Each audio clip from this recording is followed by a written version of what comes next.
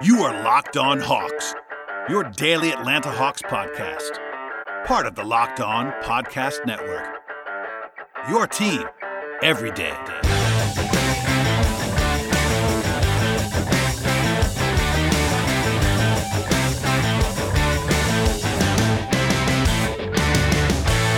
Hello, friends. Welcome to episode 1007 of the Locked On Hawks podcast. I am your host, Brad Rowland, coming to you on a Thursday, and today's show is brought to you by the good folks at Michelob Ultra.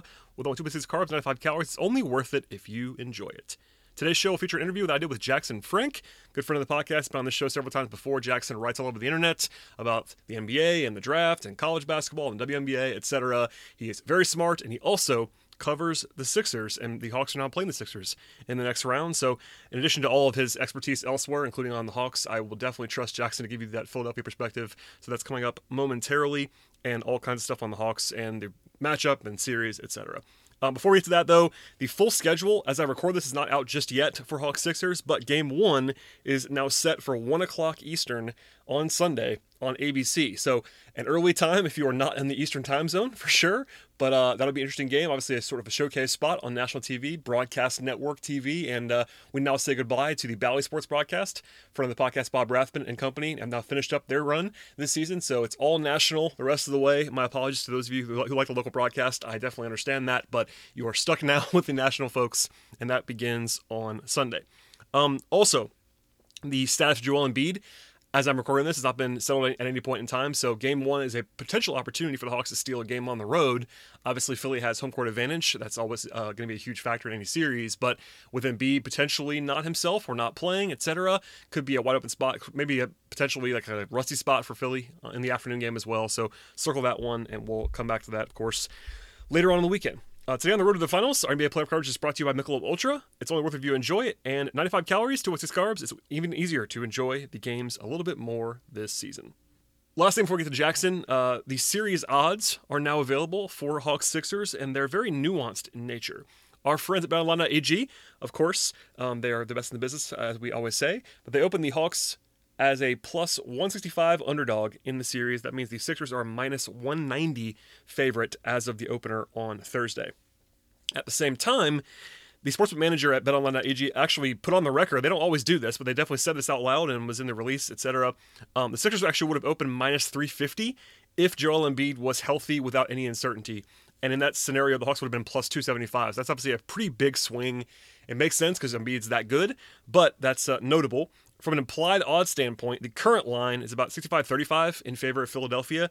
The Embiid healthy line would have been about 78 to 22 percentage points for the Sixers. So not a small amount. Philly's still favored. I said it yesterday on the podcast. I'll say it again now. If we knew, again, we do not know this, but if we knew Embiid was not going to play in the series, I think the Hawks are the better team. That's what I'll say. If Embiid's going to be around, even at a relatively limited capacity, I definitely understand why Philly would be favored. But if you knew, and obviously they don't know this, it's really hard to put a line out or have any predictions right now because of the sort of shroud of uncertainty around Embiid. But it goes to say, like, Embiid could play, and this line is still pretty modest, which kind of tells you what people are thinking. The Hawks are definitely a live underdog in the series. And in my mind, if Embiid did not play, the Hawks would be the favorite, even without home court advantage. So that's my own take, but I'll leave it there for now. All right, before we get to the podcast with Jackson and that fun discussion, a word from our sponsors on today's show, and the first of which is RockAuto.com. With the ever-increasing numbers of makes and models in the car or truck world, it's now impossible to stock all of the parts that you need in a traditional chain storefront. Why would you endure often pointless questioning from someone at a storefront and have to wait while someone at the counter orders the parts on the computer, only choosing the brand that the warehouse happens to carry? You have computers with access to RockAuto.com right now, both at home and in your pocket. RockAuto.com is family business, serving auto parts customers online for 20 years. Go to RockAuto.com to shop for all the audio and body parts from hundreds of manufacturers. They have everything you need from engine control modules and brake parts to tail lamps, motor oil, and even new carpet. Whether it's for your classic car or your daily driver, get everything you need, just a few easy clicks delivered directly to your door. The RockAuto.com catalog is uniquely and remarkably easy to navigate. Quickly see all the parts available for your car and choose the brands, specs, and prices that you prefer. Go to RockAuto.com right now and see all the parts available for your car or your truck, and from there you went right locked on in their How Did You Hear About Us box to know that we sent you to them. Amazing selection, reliable low prices, all the parts your car will ever need, RockAuto.com. I am joined now by a friend of the podcast and an observer of all things basketball, but also of the Sixers. So you're in enemy territory here, Jackson. Hello, sir. How are you? Doing well. How are you today? I'm all right. You and I work together and talk about all things basketball, but quite honestly, you were my first call to bring in the Sixers voice. But I do want to start on some Hawks stuff because I know you watched the Hawks-Knicks series, and obviously they were pretty impressive and kind of dominant against the Knicks. I'll open it up here. What did you make of that performance? Was it as impressive as it seemed to you? Was it just the matchup stuff? Like, what do you take from Hawks-Knicks as the next series sort of arrives now? Yeah, I didn't do any formal playoff prediction, but if people asked me, I kind of made series by series picks. I think I picked the Hawks in 6, so I expected them to win it, I guess, comfortably. Never really get into doubt in terms of 7 games, but I didn't quite expect it to be this comfortable. I thought this would be a tough matchup for Julius Randle because of having the Hawks having kind of the wings to throw at him, and then also just have Capella always looming because quite frankly, the Knicks don't really have a lot of other credible offensive threats, so that makes it easier. But I was very impressed, whether it was Trey doing his thing in the pick and roll, whether it was Bogdan Bogdanovic playing on and off the ball, Capella very much locking down the paint. Granted, all the defensive caveats are important because the Knicks don't have a very good offense.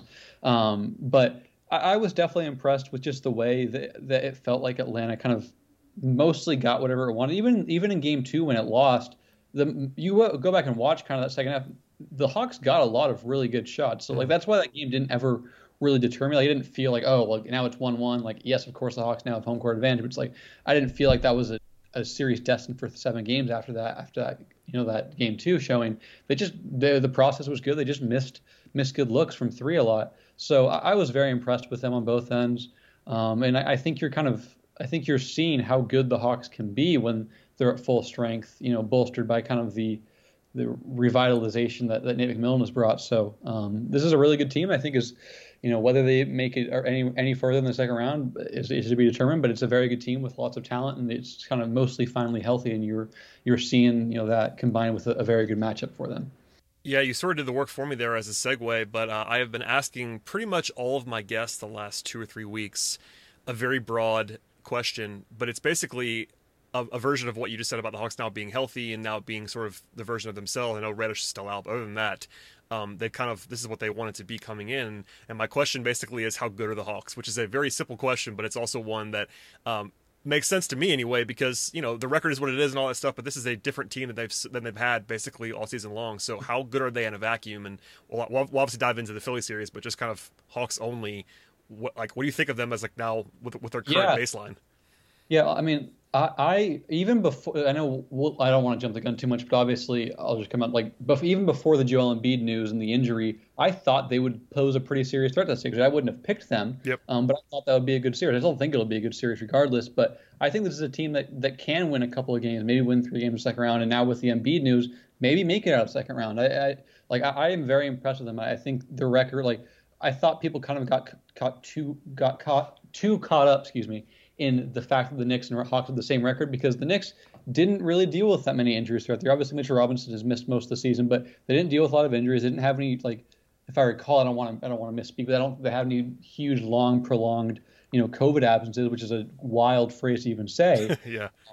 But they were mostly healthy, and there is a matter of the fact that the Knicks played hard all year, and that's not to say other teams don't, but when you have a team like that who kind of always maximizes its personnel in the regular season, sometimes that you can kind of get that overrated. So I think this is a really good Hawks team. I think there's definitely a chance that we see some Eastern Conference Finals games in Atlanta, especially now because of the Embiid news. But I'm intrigued by them now, but I'm especially intrigued by them with next year. If they keep Collins, if Trey takes another step forward, does Reddish get anything? What does Hunter do in year 3? What does Collins do in year 5 or 6 if he's still there? So I think this is a very good team as is, but even more intriguing is just how much kind of young in its prime talent that Atlanta has right now. So very good team would be my answer. Yeah, I mean, obviously we could go down a rabbit hole forever on that question, but I think that this is not you. You are someone who watches games, but a lot of the I don't want to lean too far into this, but a lot of the national discussion about the Hawks before the series started was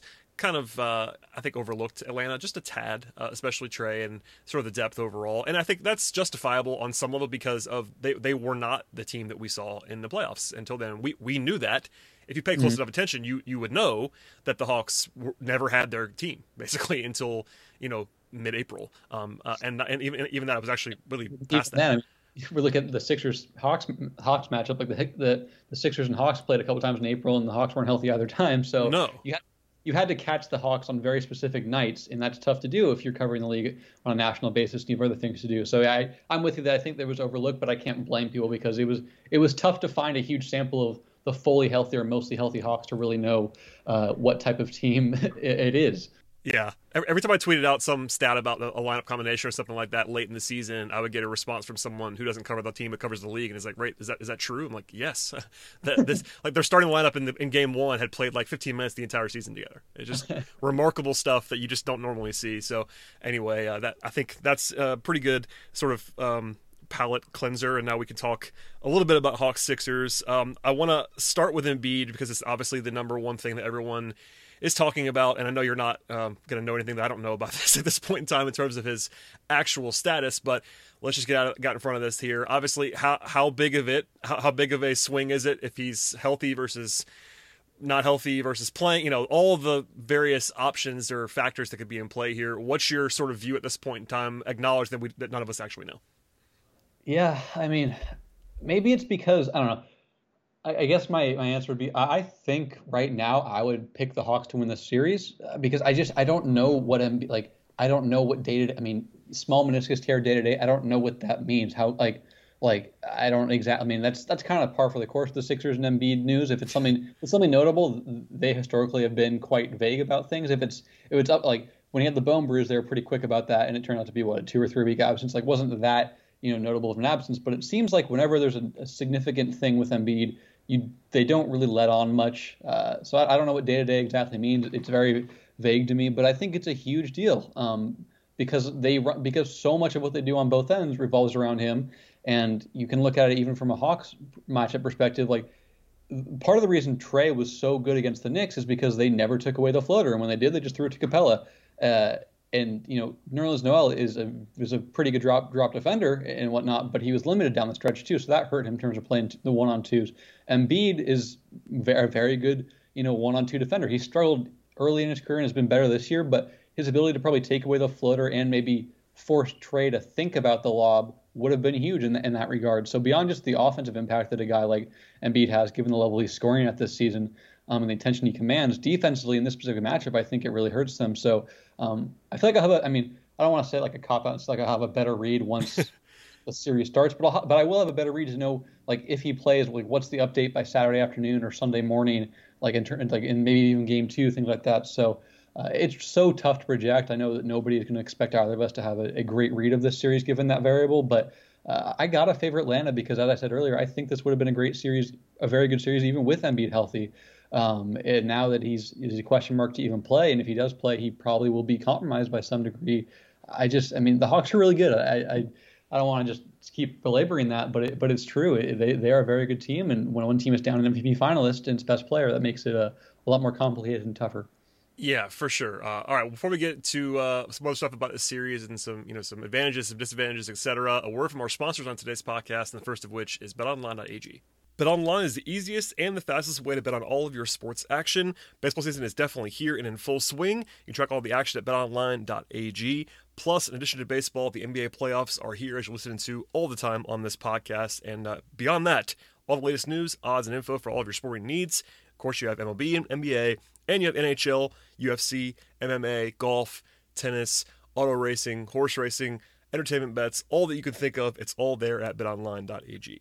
Before the next pitch or dribble, head on over to BetOnline on your laptop or mobile device. Check out all the great sporting news, sign-up bonuses, and contest information that you can find all in one place. Don't sit on the sidelines anymore. This is your chance to get into the game and get in on the action. Head to the website now or use your mobile device to sign up today and receive your 50% welcome bonus on your first deposit with betonline.ag. That's a 50% welcome bonus if you use the promo code LOCKEDON. The promo code, one more time, is LOCKEDON for a 50% welcome bonus with the site on your first deposit. BetOnline, your online sportsbook experts.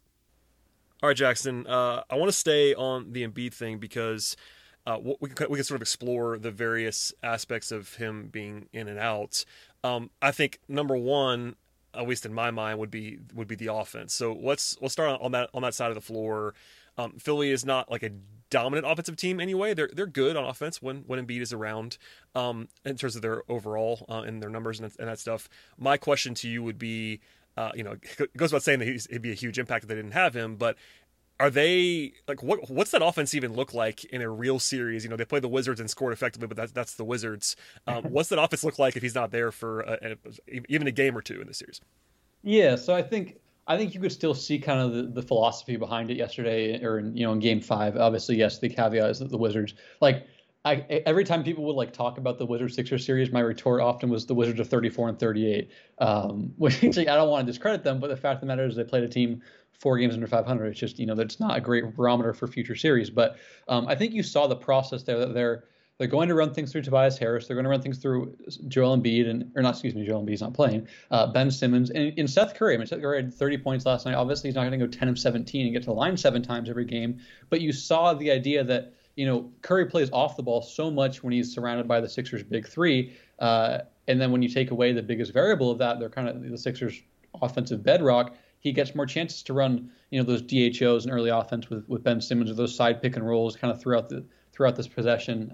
And he's got a pretty nice, solid little like off the bounce game. Obviously, he's limited with his size, but I think you're going to see more Seth Curry on the ball. You're going to see try and get more creative ways for Tobias to get into his spots. And then Ben Simmons is obviously always going to push the ball, but even more so when the priority isn't kind of the lumbering big. I don't want to say lumbering. But the guy who likes to play slower in Embiid. So there's less kind of a. And Embiid did play fairly fast this year, especially compared to previous years. But the idea is that Ben Simmons kind of becomes the central point there. So even though he's already always trying to look for transition points, there's less of an emphasis to maybe slow it at times when there's nothing there, because you can go to Embiid, who averaged 30 on 52% shooting this year or whatever. So that's kind of the idea there, is you're going to see Harris post ups, side pick and rolls with Seth Curry and Ben Simmons kind of maybe working from the post or the elbows and constantly pushing the ball, and then sprinkle in with the occasional Danny Green baseline cut that he's made famous for 10 years now. Yeah, I do think that this is going to be very simplified, but I do think that even without Embiid, Philly has a better offensive chance to score in the series than New York did. That's a low bar because New York just couldn't score the entire series. But I would hesitate, at least for Hawks fans, to just not think that this is going to be a cakewalk defensively if Embiid's not playing. There's still talent there. I think Seth Curry in particular is an undervalued guy. Ben Simmons, everybody knows who that is, and Tobias Harris. But Seth Curry is pretty scary offensively in a lot of different ways. I guess... what would you, if you're Philadelphia, if you're on that side of things observing this, what gives you confidence offensively in this series? I guess with Embiid and then without, however you want to take that. But what's a matchup that you like? Or what's an approach that you like? Is it just that simple, like what you were just discussing, or is there something they can like pick on? Can they pick on Trey? Like, what sort of the approach be offensively for the Sixers in the series for you? Yeah, well, part of this what makes it so tough about the Embiid stuff is I don't know who the fifth starter is going to be. It changes. Yeah. They started Matisse Thybulle on Game 5 against the Wizards, but Tyrese Maxey played 10 more minutes and closed. I mean, he closed in the before the Sixers emptied their bench. So like but Doc was asked yesterday or after the game if he considered starting Tyrese Maxey, and he said no. So I don't think that's going to be a change. It doesn't mean that Maxey can't get starter minutes. We've seen Doc do that. Doc is kind of notorious throughout his career for not necessarily having the same starting lineup as the closing lineup. He'll kind of go with a hot hand there. So I don't know. I expect. I mean, Maxey's been playing so well, and again, as you mentioned, it's a step up to go from the Wizards to the Hawks. But Maxey's been improving kind of over the last 2 or 3 months. I expect him to play a big role, especially because they need someone who can kind of create off the dribble and force defenses to throw multiple bodies at a guy, and that's what Maxey can do. Which is kind of maybe an issue in the Sixers sense that they're relying on the 21st pick in last year's draft to an extent. But I expect him to play heavy minutes, and in that sense, I think basically if you can have a starting five an optimal five is the way I would phrase it, of Maxey, Seth, Ben, Tobias, and Danny Green. I mean, the best option to put Trae on is Danny Green, I guess. And Trae, to put it lightly, his off-ball awareness in that last series and kind of in general is not very good. And Danny Green is a very good off-ball mover. So if that's where they go, Danny will just bounce back and forth along the baseline to the corners, and he'll get 8 open threes in 14 minutes, and they'll probably have to go somewhere else because Danny, if anything, is never shy about shooting the ball.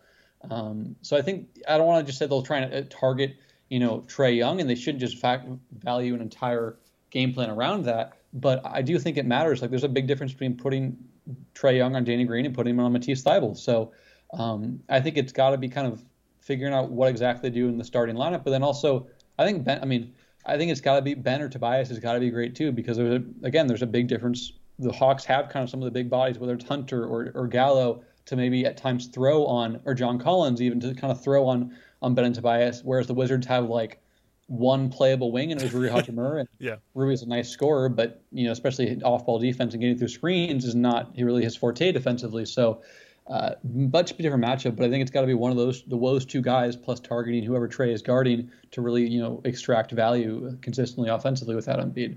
Yeah, that makes sense. And honestly, you can correct me if I'm wrong here, but the numbers, and at least the on-off numbers, this might be surprising to some people, but the Sixers were actually pretty good defensively with Joel off the floor. It was the offense that really was the big swing on-off with Embiid. They were awesome when he played and not awesome when he didn't for the season. Which, and obviously that's just one number. But I was going to ask you about the defense, which I guess I can just do now. It seems to me that Philly still has a pretty good path to being pretty good defensively if Embiid is out. Would you disagree with me there? And if so, how are they going to do it, especially if he's not there? Yeah, I mean, it's tough because they did look pretty good, especially in the second half against the Wizards in Game 5. Like, early on, they didn't, like, it took them some time to adjust to the fact that they didn't have, a top 3 or 5 rim protector back there. But they figured out they kind of were more aggressive on the perimeter. The Wizards have so little shooting that they kind of, loaded up the paint and stuff.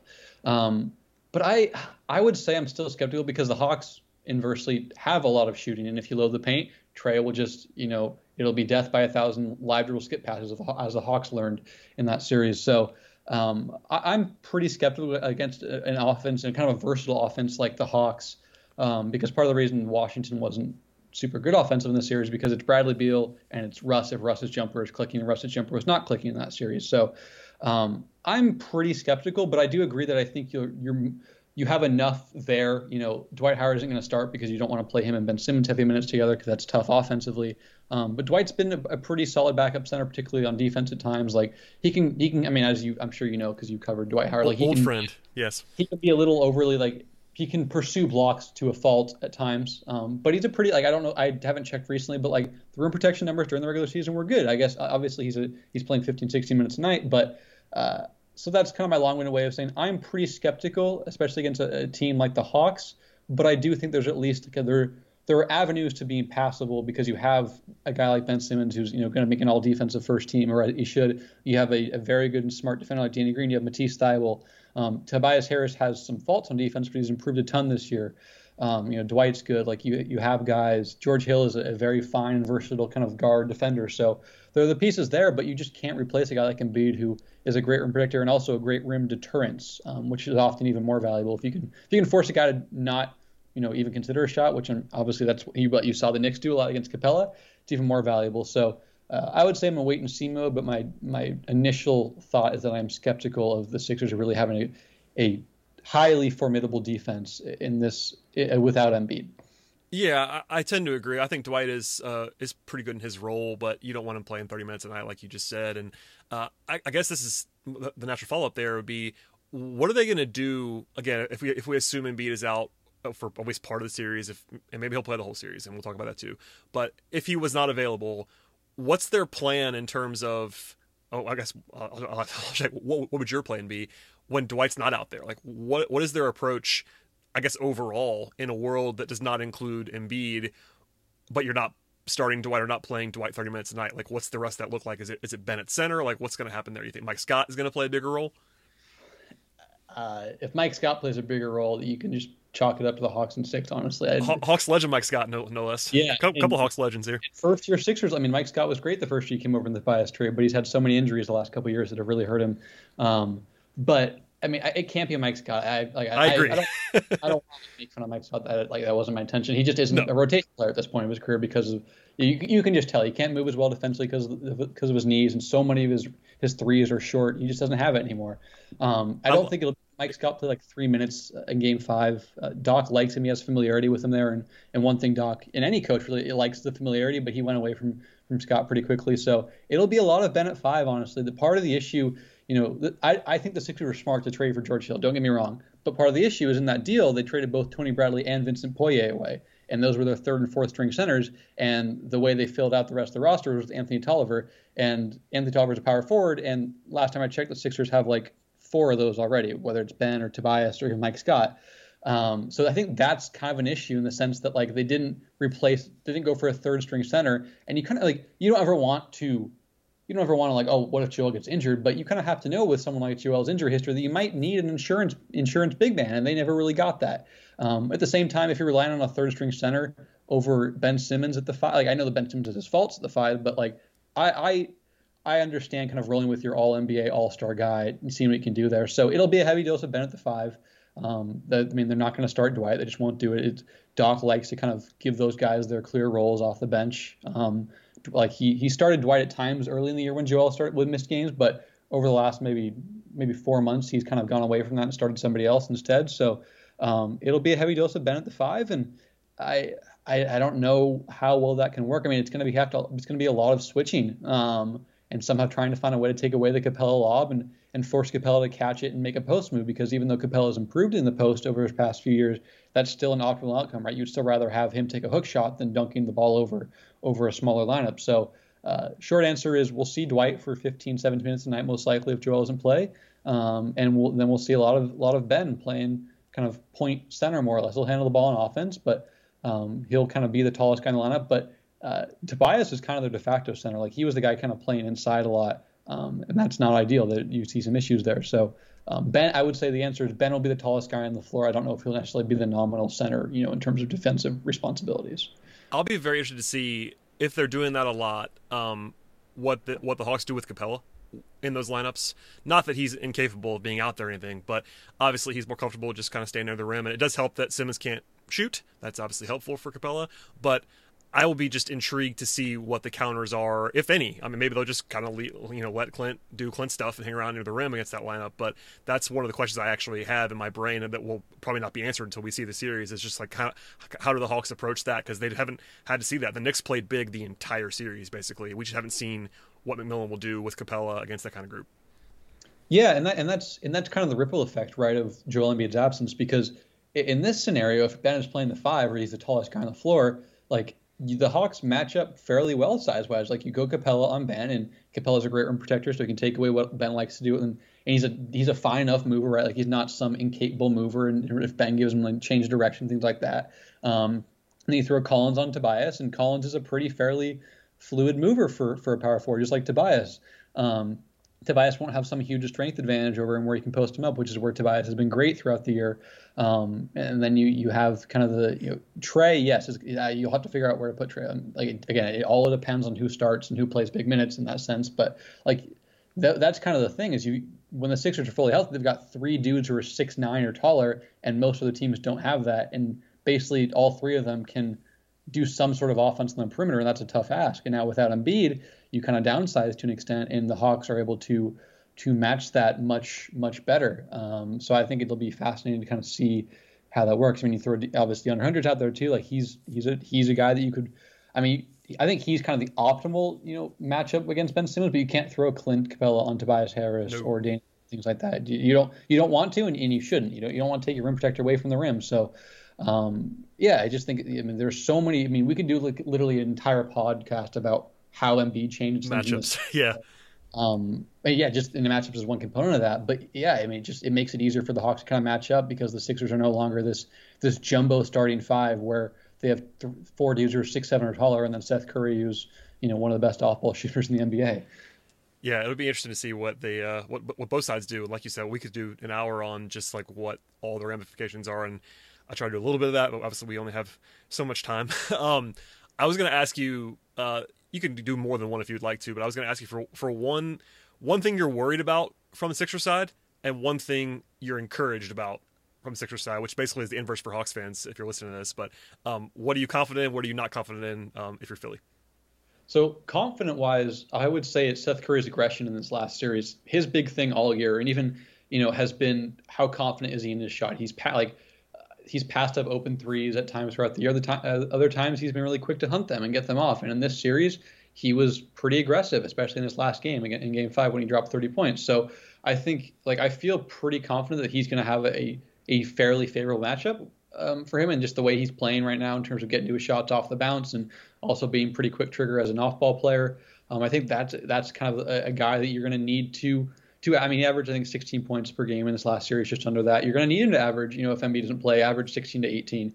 And it's been a tough year for him. Obviously, he was kind of one of the first guys to contract COVID, and he's talked about, he's still he doesn't always feel 100%. He's still kind of working through conditioning and stuff. And so kind of the up and down nature of that rehab and recovery has been kind of expected in terms of how he feels about getting to his spots. But he looked really good in that series against the Wizards, and it wasn't just the fact that he was making shots; it was the fact that he was seeking them out. So I think that's one area you should be confident in. But an area that I was kind of talking about earlier too, I guess, or alluding to, is that the Sixers don't have that size advantage like they did against the Wizards, right? Like Tobias got to his spots so cleanly, and I think he averaged like 25 on 59% true shooting, which is a very good number. And he had that big game one, and he had a couple of other efficient outings.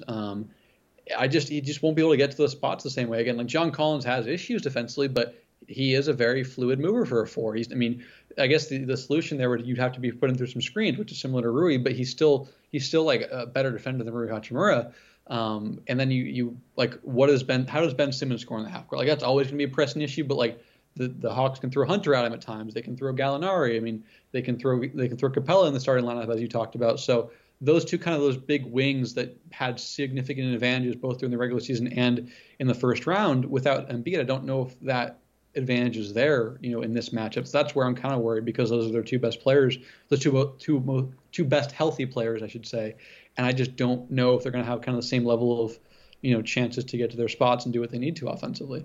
Yeah, this is what I meant to ask you earlier, but I'll do it now before I forget and before we get out of here. What do you think they're going to do against Trae, both broadly and also matchup-wise? They obviously have some options with Simmons and Tybal, et cetera. Like, what's plan A against Trae, you think? I think it'll be Ben Simmons, and truthfully, that's tough because the one archetype that has really given Ben trouble over the last couple of years since he kind of announced himself as an all defensive caliber guy, or first team all defensive guy, has been the quicker guards. Kemba's given him issues at times. Last year, Kemba hasn't as much this year because he has been dealing with his own stuff. But Kemba, a guy like that, Trae is someone who's at times given Ben a lot of issues.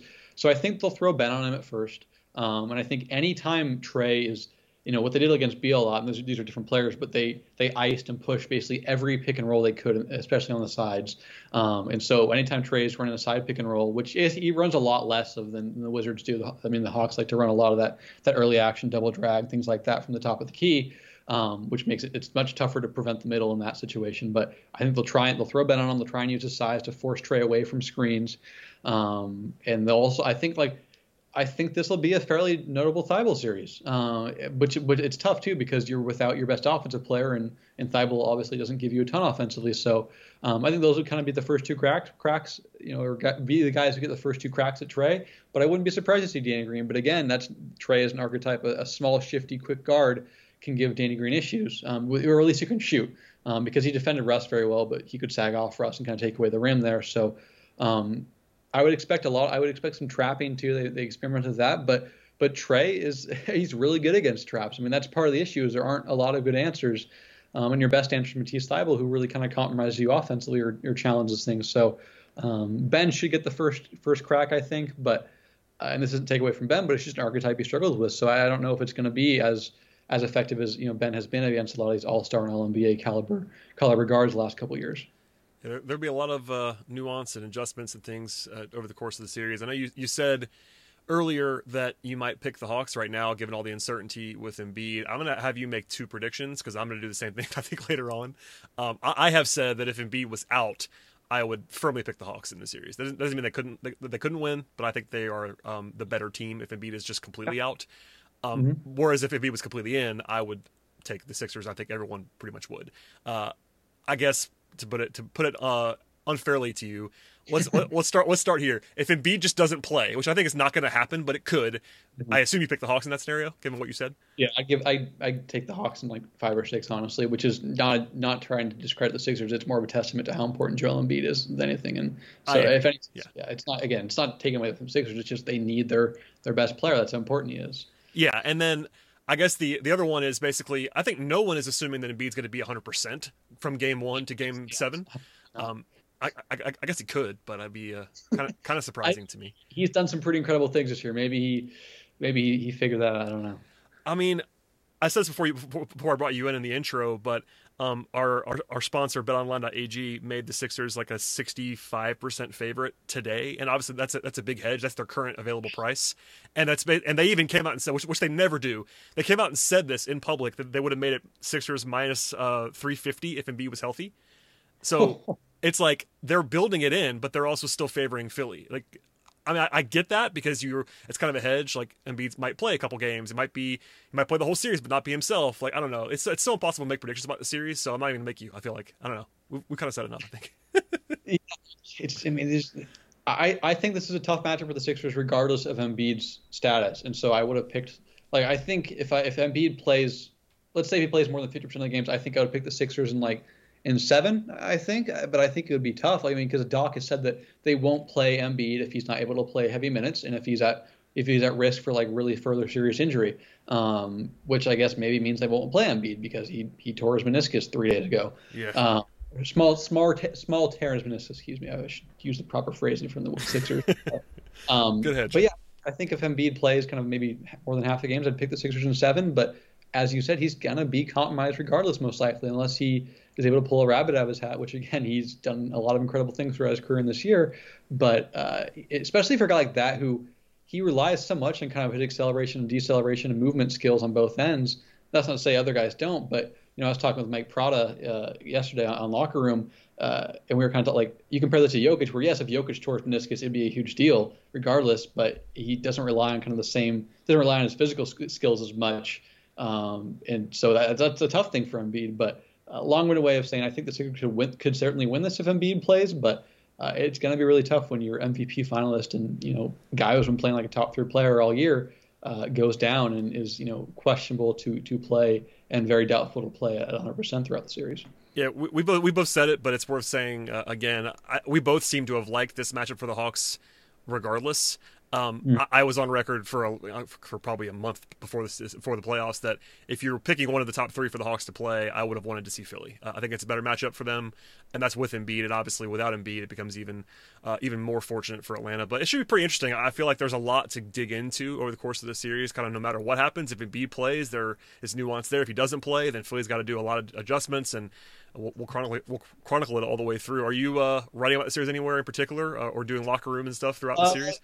Yeah, I mean, I'm mostly just doing locker room stuff. I'm going on a Liberty Ballers podcast tomorrow, which is the place I write, with Sean Kennedy and Dan Olinger to preview that series. But I don't know, maybe I'll have a piece or two out. But most of my Sixers coverage these days is coming via podcast. I just got so much other stuff trying to cover the NBA in the written form that the podcast has been kind of the most time-friendly way for me to do things and still provide insight. But we'll see. This is a really fascinating matchup to me. So if something piques my interest, by all means, I'll get some words down. But I'm really excited for this series. It's a gigantic bummer, regardless, of the matchup that Embiid isn't playing, but for sure, even more so because I think this is a fantastic matchup, for both sides, and should be really entertaining. Hopefully, we can get a mostly healthy series from both of these teams. That would be entertaining and certainly good for all parties. I would encourage everyone to follow Jackson, who I do work with on Dime on occasion, and I've been on your Locker Room to discuss all kinds of Hawks things at one point in time, and I'm sure we'll talk throughout the series. But people should be following Jackson. He does a great job all across the league, not just Philly. I'm not trying to peg you as the Philly guy, but you were the first person I wanted to call. So thank you for doing this, man. Yeah, appreciate it. Happy to come on, and likewise to your Hawks coverage and the NBA in general. As for everybody else, please subscribe to the show. Follow Jackson's work. Follow me if you would like to, and we'll see you next time.